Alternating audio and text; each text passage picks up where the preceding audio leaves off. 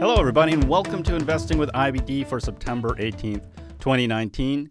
I'm your host, Arusha Pierce, and returning back to the show is Mark Minervini, market wizard, U.S. investing champion, and four-time author now, or soon-to-be four-time author. Thanks for being here, Mark.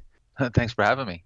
On today's podcast, we will talk about the current market, the mindset of a champion, and 3 current stocks, or maybe more if we have some time. But let's get into the current market. So right now, we are officially in a confirmed uptrend, 2 distribution days on the NASDAQ and S&P. But when you look at a number of our growth stocks, they're not necessarily acting like they're in a strong uptrend, are they, Mark? Yeah, it's interesting because you have to say the market, if you define it, by the S&P 500 and say it's in an uptrend. But then if you looked at the Russell 2000 or even the IBD 50 at this point, which is working on a pretty good sized base, and I think eventually is going to come up that right side and give us a really good buying opportunity. But you've got a bifurcated market where you really are split, and it's quite an interesting environment. And last week, last Monday, a lot of the growth stocks, they just got destroyed. Right. I mean, so some of these stocks were down 8-9%, some others even 10-15%. Yeah, you got the Roku and a few of those high flyers were hit, 15, 16, 17% in a period of 2 days. It was really more of a 2-day sort of quick washout there, although there was some damage in some names. I think, there's this question whether growth is done and now we're going to switch over to value and a rotation. And again, this is why you really want to look at the individual stocks, and they're going to point you to the direction of what's working. I try not to over intellectualize it and start thinking about that too much and trying to guess what area is going to do well, when I could just look at the individual stocks themselves and run my screens. I use MarketSmith, run the screens, whatever comes up, if it's meeting the criteria, happens to be something that's more of a value type name, then I'm going to be in those type of names, but it still has to meet my criteria, of course. Yeah, and maybe you adjust your position size. You might not be as aggressive because if it's more, maybe like there are a number of auto stocks that are setting up and doing well right now, that could be telling you that, okay, this is not necessarily that growth environment or that really strong growth environment that we look for to be really aggressive. Well, yeah, and you'll take some of these positions and you're going to get feedback. I mean, you're going to find whether things are working or not. I let the feedback from my own portfolio and from my own buy list pretty much tell me or cue me in on as far as what type of aggression that I'm going to apply in the market. If things are going great, I'm not going to argue with it. I'm going to step it up. And if my trading is not doing very well, or I'm not finding many ideas, and then I scale it back. Once again, I say this all the time, but I'm the caboose and the market is the engine, and I just sort of follow along. So let's talk about the Russell 2000. Mark, and for those who are listening out there, Mark and I did a webinar for MarketSmith a couple of weeks ago. And we spoke about both how important the Russell 2000 is to really getting into that easy dollar environment where you really want both the S&P 500 in new highs and also the Russell 2000 near new highs. So, Mark, you mentioned about the Russell 2000 a few minutes ago. It's trying to build the right-hand side or come up over the last couple of weeks. Yeah, and you want participation among the small mid-cap names, and you want broad participation, even if it may not be. Maybe the small caps aren't doing that great, but you've got mid-caps.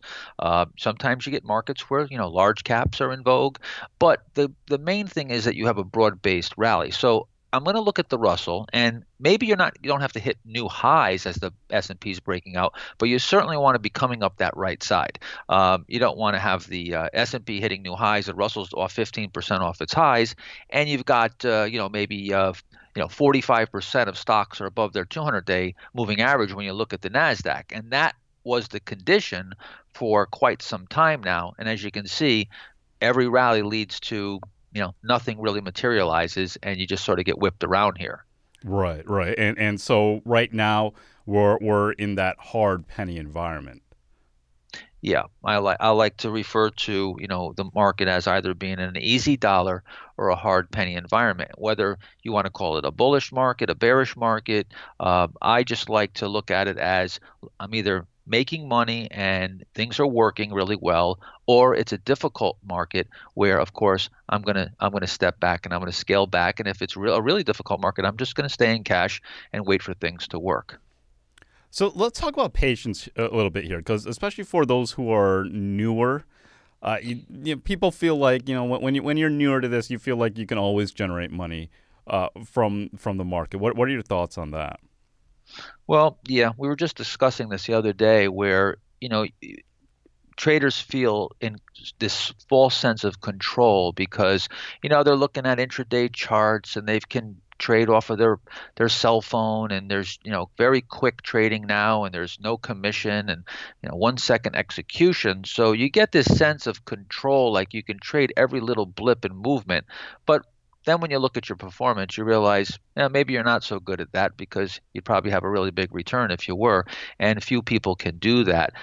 I recommend that for traders that are trying to trade the type of strategy that I employ, a can slim type strategy, swing trading, position trading, you get the intraday charts right off your screen and you don't ever look at them again. They're just costing you money. I mean, that's all there is to it. Trade off of the daily charts, the weekly. That'll calm down some of your activity, and you won't be in there, intraday, looking at these little blips and thinking that you can trade every move. Do you feel pressure being having to be in front of the screen all the time? No, not at all. I mean, I'm in front of the screen, but if there's nothing going on that day, and I already get a good idea in the morning, depending on how many stocks are on my buy alert list and how many stocks are in position to be purchased, and I'll know if this is not going to be a day that anything's really going to happen, and I might, as much as I'm in front of the screen, I might be in the other room, and not really watching completely intently, and I have my stops in, my alerts, I have audio alerts that go off, visual alerts, so I could be away from the desk, but I'm generally in front of the screen, throughout the whole day. And if I'm really heavily in the market, I'm glued to the screen. Hmm. But the the action doesn't pressure me at all. I mean, personally, I'd like to trade very little. I want to do the least amount of work and make the most money. I guess when you first get into this, you want to trade, you want to be involved, you want to be a trader. After you're doing it for, I've been doing it for 37 years, Yeah. so I'm not in it for the action and the fun of it. It's sort of just my business and what I do, and I have a love for it, but it's not the day-to-day action that I'm really looking at. Now, for the participation, you mentioned participation earlier. What are you looking at there to get that kind of gauge on the market? Well, the main thing I always boil it down to is the individual stocks themselves. I run my screens, and that tells me pretty much everything I need to know. If I didn't have access to anything else, I could pretty much, I could probably time the market quite well just with that information. Hmm. For many years, I was making market calls, on TV when I was in New York, and I used to go on all the TV shows. I made a lot of big market calls, bottoms, tops, and I get asked how, how do you come up with this? And they thought there was these elaborate indicators, but really it was just when I saw a lot of stock setups, coming out of a correction, I would be bullish. And then when there was a lot of stocks extended and that were blowing off in a late stage, I would turn bearish. And that was much more accurate than me looking at the indexes and overbought, oversold indicators and stochastics and MACD and all these things that people are using, because though when you use those indicators, they can only be coincident or lagging. Hmm. They can never be leading because they're based on the price itself. Right. So it's impossible. You can't lead the price when they're being calculated off the price. So they can only be coincident or lagging. But stocks will set up sometimes well in advance of a market bottom. Like for instance, when the 1990 bear market came to an end. We had a follow through day, a few days, I think it was 4 or 5 days off the lows. In October, stocks like US Surgical, Amgen, a bunch of these names, they were hitting new highs. And I was buying them, but the market really had not hadn't really put its running shoes on yet until I think it was about January 15th when we went to war, and then Right. we built a big base. You saw a whole bunch of cup with handles. Actually, IBD ran on one of their pages. I guess it was Stocks in the News. It said cups with handles proliferate, and then they showed a whole bunch of cup with handle patterns. And sure enough, that was where everything really started to blast off. That's so cool. Yeah, in the end, it is always going to be those leading stocks that lead you in the right direction. So the indices are at new highs, but underneath, a number of growth stocks are getting hit. So make sure that you're protecting yourself. And if you're trying stocks, remember to be disciplined and keep those losses small. Let's take a quick break, but when we return, we're going to talk about the secrets of creating a winning mindset. Stay tuned. Hey guys, if you really enjoy listening to the podcast every week, we'd love it if you could rate and review the show on iTunes. Your review and ratings really help out the show, and we would love to get your feedback. Thanks so much for listening. Mark Minervini is our guest on Investing with IBD. Okay, Mark, you're about to release a brand new book, and it's named Mindset Secrets for Winning. Now, the cool thing about this book, you've written 3 other books, and they're all about stocks.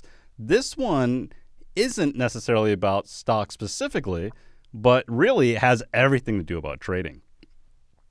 Yeah, well, I would say if there's any big secret behind my success in trading, it's changing my mindset.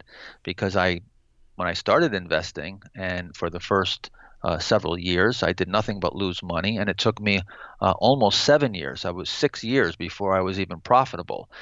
During that time, I just had a completely wrong way of looking at things, and so I decided to study how the great traders, what they were thinking and what their mindset was, because I realized that you can try to emulate the physical movements of, say, an athlete or a stock trader, but if your thinking is not aligned with what it needs to be to implement that strategy, you'll self-destruct. You don't have congruency, and you'll end up. The thinking always wins. You always end up wherever you think, that's where you're going to go. So the mindset really is very important. And really just getting into your mind's eye and visualizing it, and really believing that you can become whatever you want to be, whether it's a monk or a great stock trader. Yeah, and I actually tweeted today that you don't become a champion boxer without thinking like a champion boxer any more than you would become a Buddhist monk without thinking like a Buddhist monk, or a great stock trader without thinking like a great stock trader. So when I took on what I consider my big first challenge, and that was when Paul Tudor Jones, when I read that he had 5 years of triple-digit returns, I said, okay, that's what I'm setting my sights on. I want to top that record. I want to be able to do what Paul Tudor Jones did, and I did it. 5 years later, I did triple-digit returns 5 years in a row, and that's sort of what I got popularized with in Stock Market Wizard.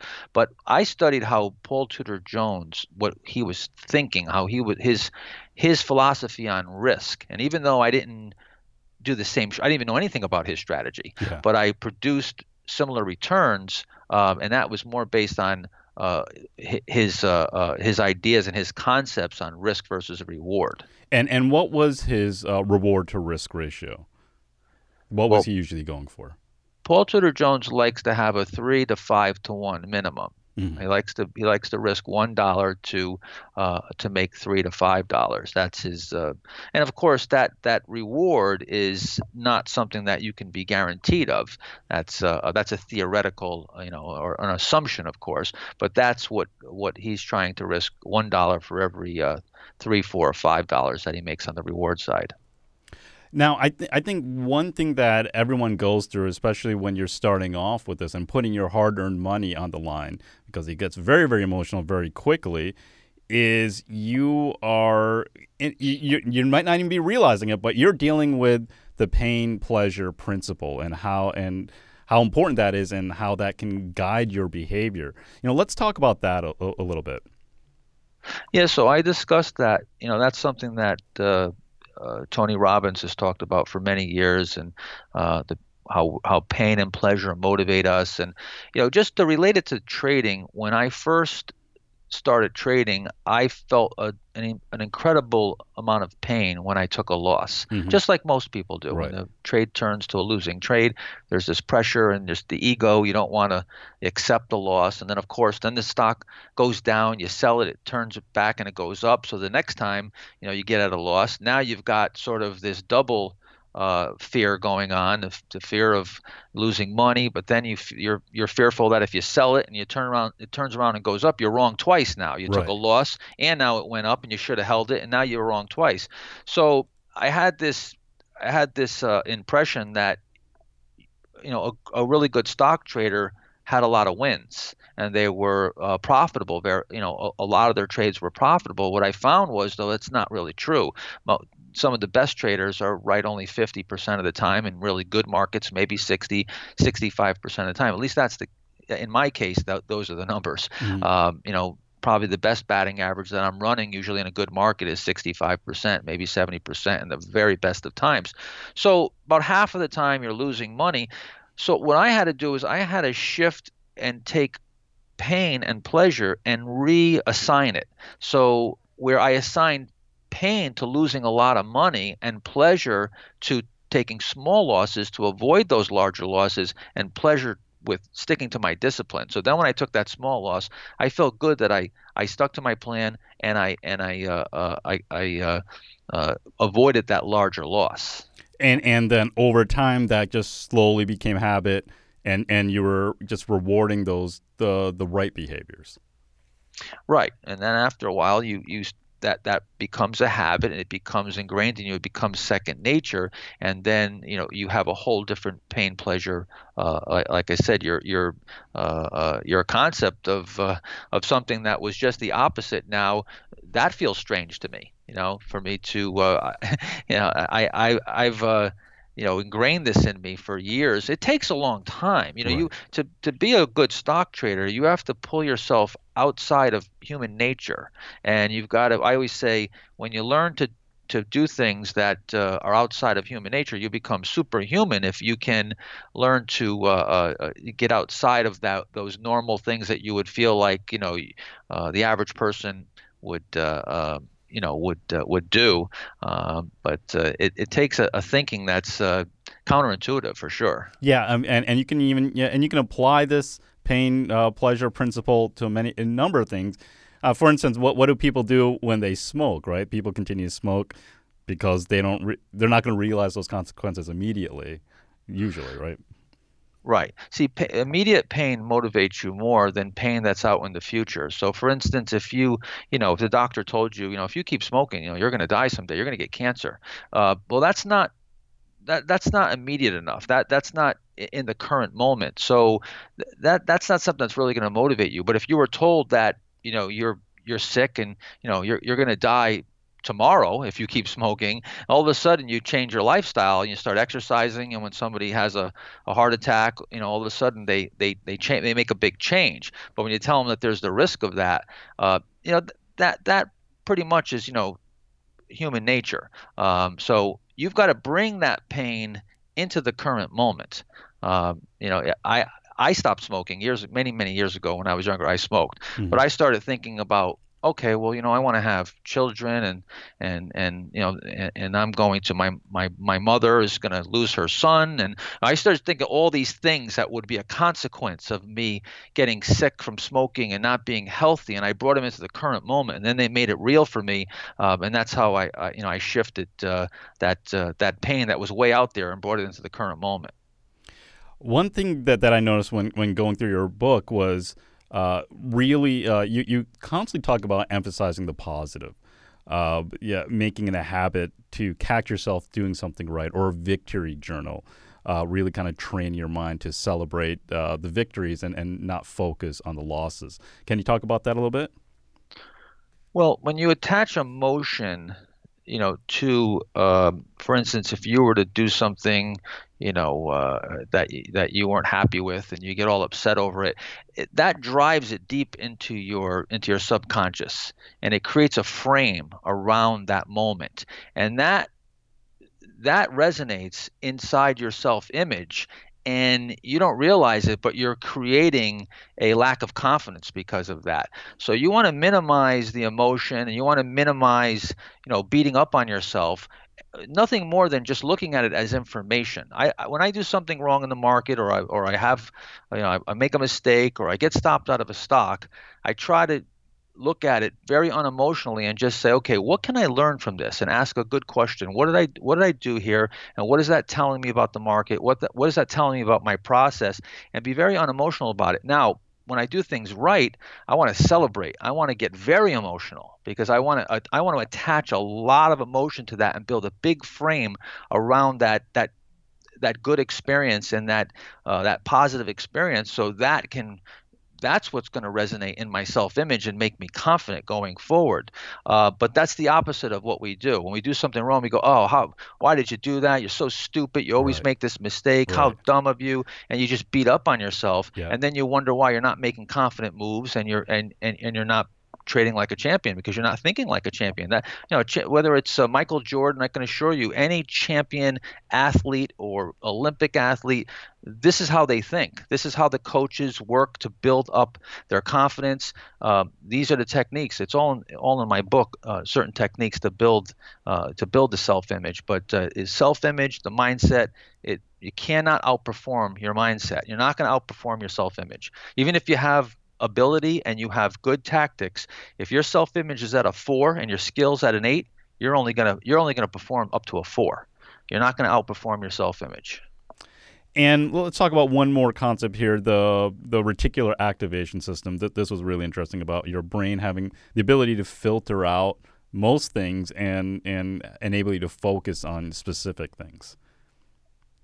Well, the reticular activating system is pretty amazing. It's and without getting too technical on it, it's basically a filtering system in your brainstem that filters out noise and is going to present to your attention or your focus the things that basically that you have determined that are important to you, Mhm. are in your mental wheelhouse, if you will. For instance, if you go, did you ever notice that after you buy a car in a certain color and a certain model, you see it everywhere? Absolutely, yeah. Yeah, it just happened to me. I bought a pickup truck, Yep. and I bought it in a unique color, and then all of a sudden they were everywhere, and I hadn't even seen it before.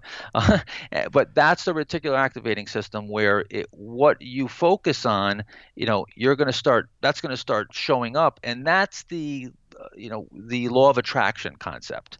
There's good science behind it. It's not this hocus pocus magic. Mhm. Things are not going to just appear in your life because you focus your attention on them, but you will reveal the opportunities better when when your intention is set and you stay true to that intention.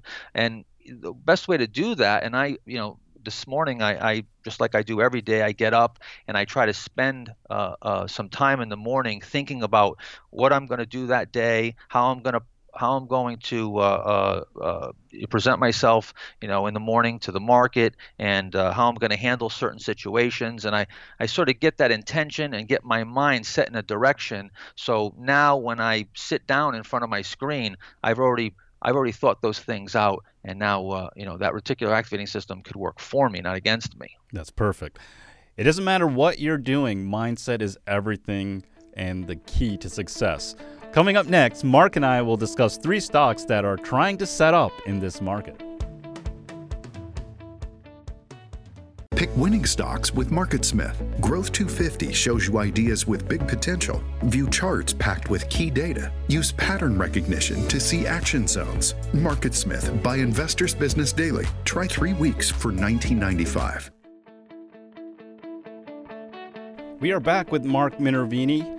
So, Mark, let's talk about some current stocks. And the first stock that we have on our list is L3 Harris Technologies, ticker symbol LHX. Yeah, this particular name it's got some really good characteristics when you take a look at the earnings profile and as a matter of fact, MarketSmith just added a feature that I love where you can see the profit margins. I don't know if you're able to show this, but you can take a look at the profit margins along with the earnings and the sales over the last 4 quarters. And this is a stock that has accelerating earnings, sales, and margins over the last 3 quarters. And then also, if you were to look at the earnings going back, looking at the Market Smith chart here, I can only go back to 2013, but that's far enough. The annual earnings, right, Mark? Annual earnings, yes. If you look at the annual earnings, looking back 2013 up until 17, you got 1, 2, 3, 4 years or so where you were stuck right around $5. And then in 2018, it broke out. I called it a breakout year, $6.39, and now 2019 looking at $8.29, and they're accelerating. So you've got the quarterlies accelerating, you've got the margins, the sales, earnings, you've got a breakout year. So fundamentally, you have everything here on this name. Now, it got hit the other day. It was trying to move sideways here. It got hit briefly, but it had a really good close. Came all the way back and closed at the high on a day where all these high RS names got hit. So not a very big base, but holding up really well in this market. So this stock looks like it wants to go higher. Yeah, has a relative strength rating of a 92, right near new highs, and definitely fighting the trend very, very well here. Yes. Let's go to the second stock here, and this is AutoZone, ticker symbol AZO. Now, as most people know out there, that these guys are the do-it-yourself car repairs. And now, what's interesting about this is that this is one of those stocks that does well more in a recession, where people aren't expected to buy new cars and they're going to keep their cars and just keep fixing it up. And you've seen there are a number of auto stocks that have been starting to get close to new highs or hitting new highs over the last few months. But what do you see in AutoZone? Well, yeah, this particular group has been sort of a bellwether. Even in good times and bad times, it seems like they keep chugging along here. It's a later stage name. It's made a big move, and I think maybe the earnings, are tapering off a little bit here in the most recent quarter, but you're setting up in a nice little cup with handle there. You're near new highs, and it still has the earnings on the table. It's pretty solid across the board. There's not much. You take a look. There's not much selling going on in that base. So I think it's a viable candidate. Yeah, nice steady Freddy. That's fighting the market or this volatility pretty well.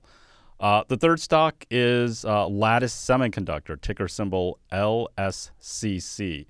And they're some semiconductor, and they're always, this industry is always volatile, but the semiconductors are all well positioned to benefit from the 5G demand that's going to be coming over the next few years. What do you see on the chart for this stock, Mark? Well, this name has been holding up really, really well. I actually bought it on July 9th, on 7-9, and then I held it into earnings. I had a little bit of a cushion there as it went up to about $17. Held it into earnings, got a nice gap, and then I peeled off a good portion of my trade there. And then I've been holding, the back end of it here, a portion of my original trade, and I think I'm up about 30 some odd percent up around the highs. I was up about 37, 38% on this trade. But, I guess you could probably try to trade it from here if it breaks out. It's not the optimal buy point. I think the optimal buy point was when it came above that 1537 back there in July. However, holding up really well, 99 relative strength. Whenever a stock is 99, 98, 97 relative strength, it sets up in a base. I always consider it because it's telling you this relative strength being that strong and having that much momentum is telling you that something is going on. It's just a matter of whether it's going to continue. That's the real question. But something's going on here. That's positive. Yeah, and let's talk a little bit more about this trade too. You had that nice pop. You're up 30%, and you peeled some off, but you still continue to have some because you're just letting it ride a little bit more because that necessarily hasn't done anything wrong just yet. Yeah, and I set my stop. I can actually tell you exactly where it is at this point. It's my stop's below that 1780 area there. Okay. So if it comes down or actually below that 1794, I've got it set in the 1780s. So I'm backstopping it now. I've moved my stop up. I've already sold some into strength and nailed down a decent profit. And now as the stock moves higher, I'm moving my stop and I'm backstopping it. Not a trailing stop where it moves up with the price. A backstop is just set at a specific price, and then it sort of sits there until I decide to move it. And then if the stock moves up from here, I'll move that backstop even more. I'll move it up even more. So in the end, you're just going to let the market tell you what to do, which is a huge concept, right? A lot of people, for newer traders, after they got that gap up, they may have been getting in and out of this stock over and over again. But you're more following a plan and just letting the market tell you what to do. Yeah, I mean, the stock was extended there, and I had a pretty good gain in a short period of time. And in a market that's been tough, I'm going to take some profits off the table when I have them. If I'm coming out of a big correction, and this is one of the very first stocks to break out, I'm going to probably hold a good portion of it, and I'm not going to sell it all. But I usually will sell some of my position if the stock gets extended and I get myself, a decent gain. If a decent gain is 20, 25, 30% in a few weeks or even a few months, that's a pretty good gain, and I'll nail down some of that profit, and that will help me finance my risk now. If the stock comes back down and moves against me, I've backlogged some profits, and now I'm sort of free rolling the trade, and I don't have much risk in the trade anymore. What do you say to people when they say, wait, I'm up 30% now, I don't want to sell at this point because it could go up 100% from here?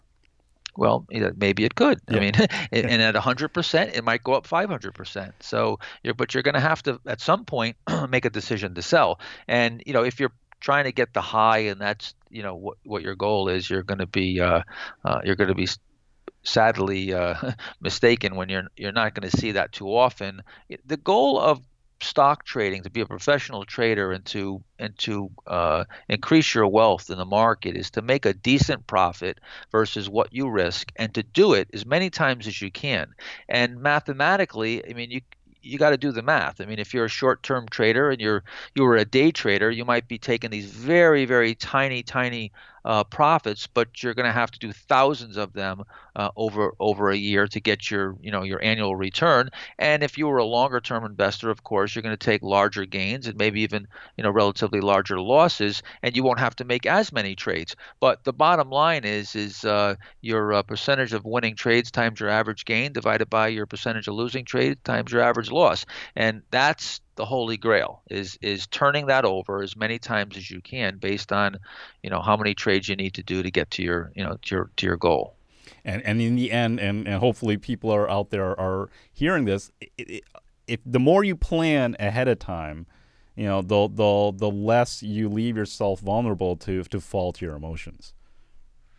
Yeah, well, having rules, I try to take out as much of the emotion as I can and create as many mechanical rules and quantify as many things as I can.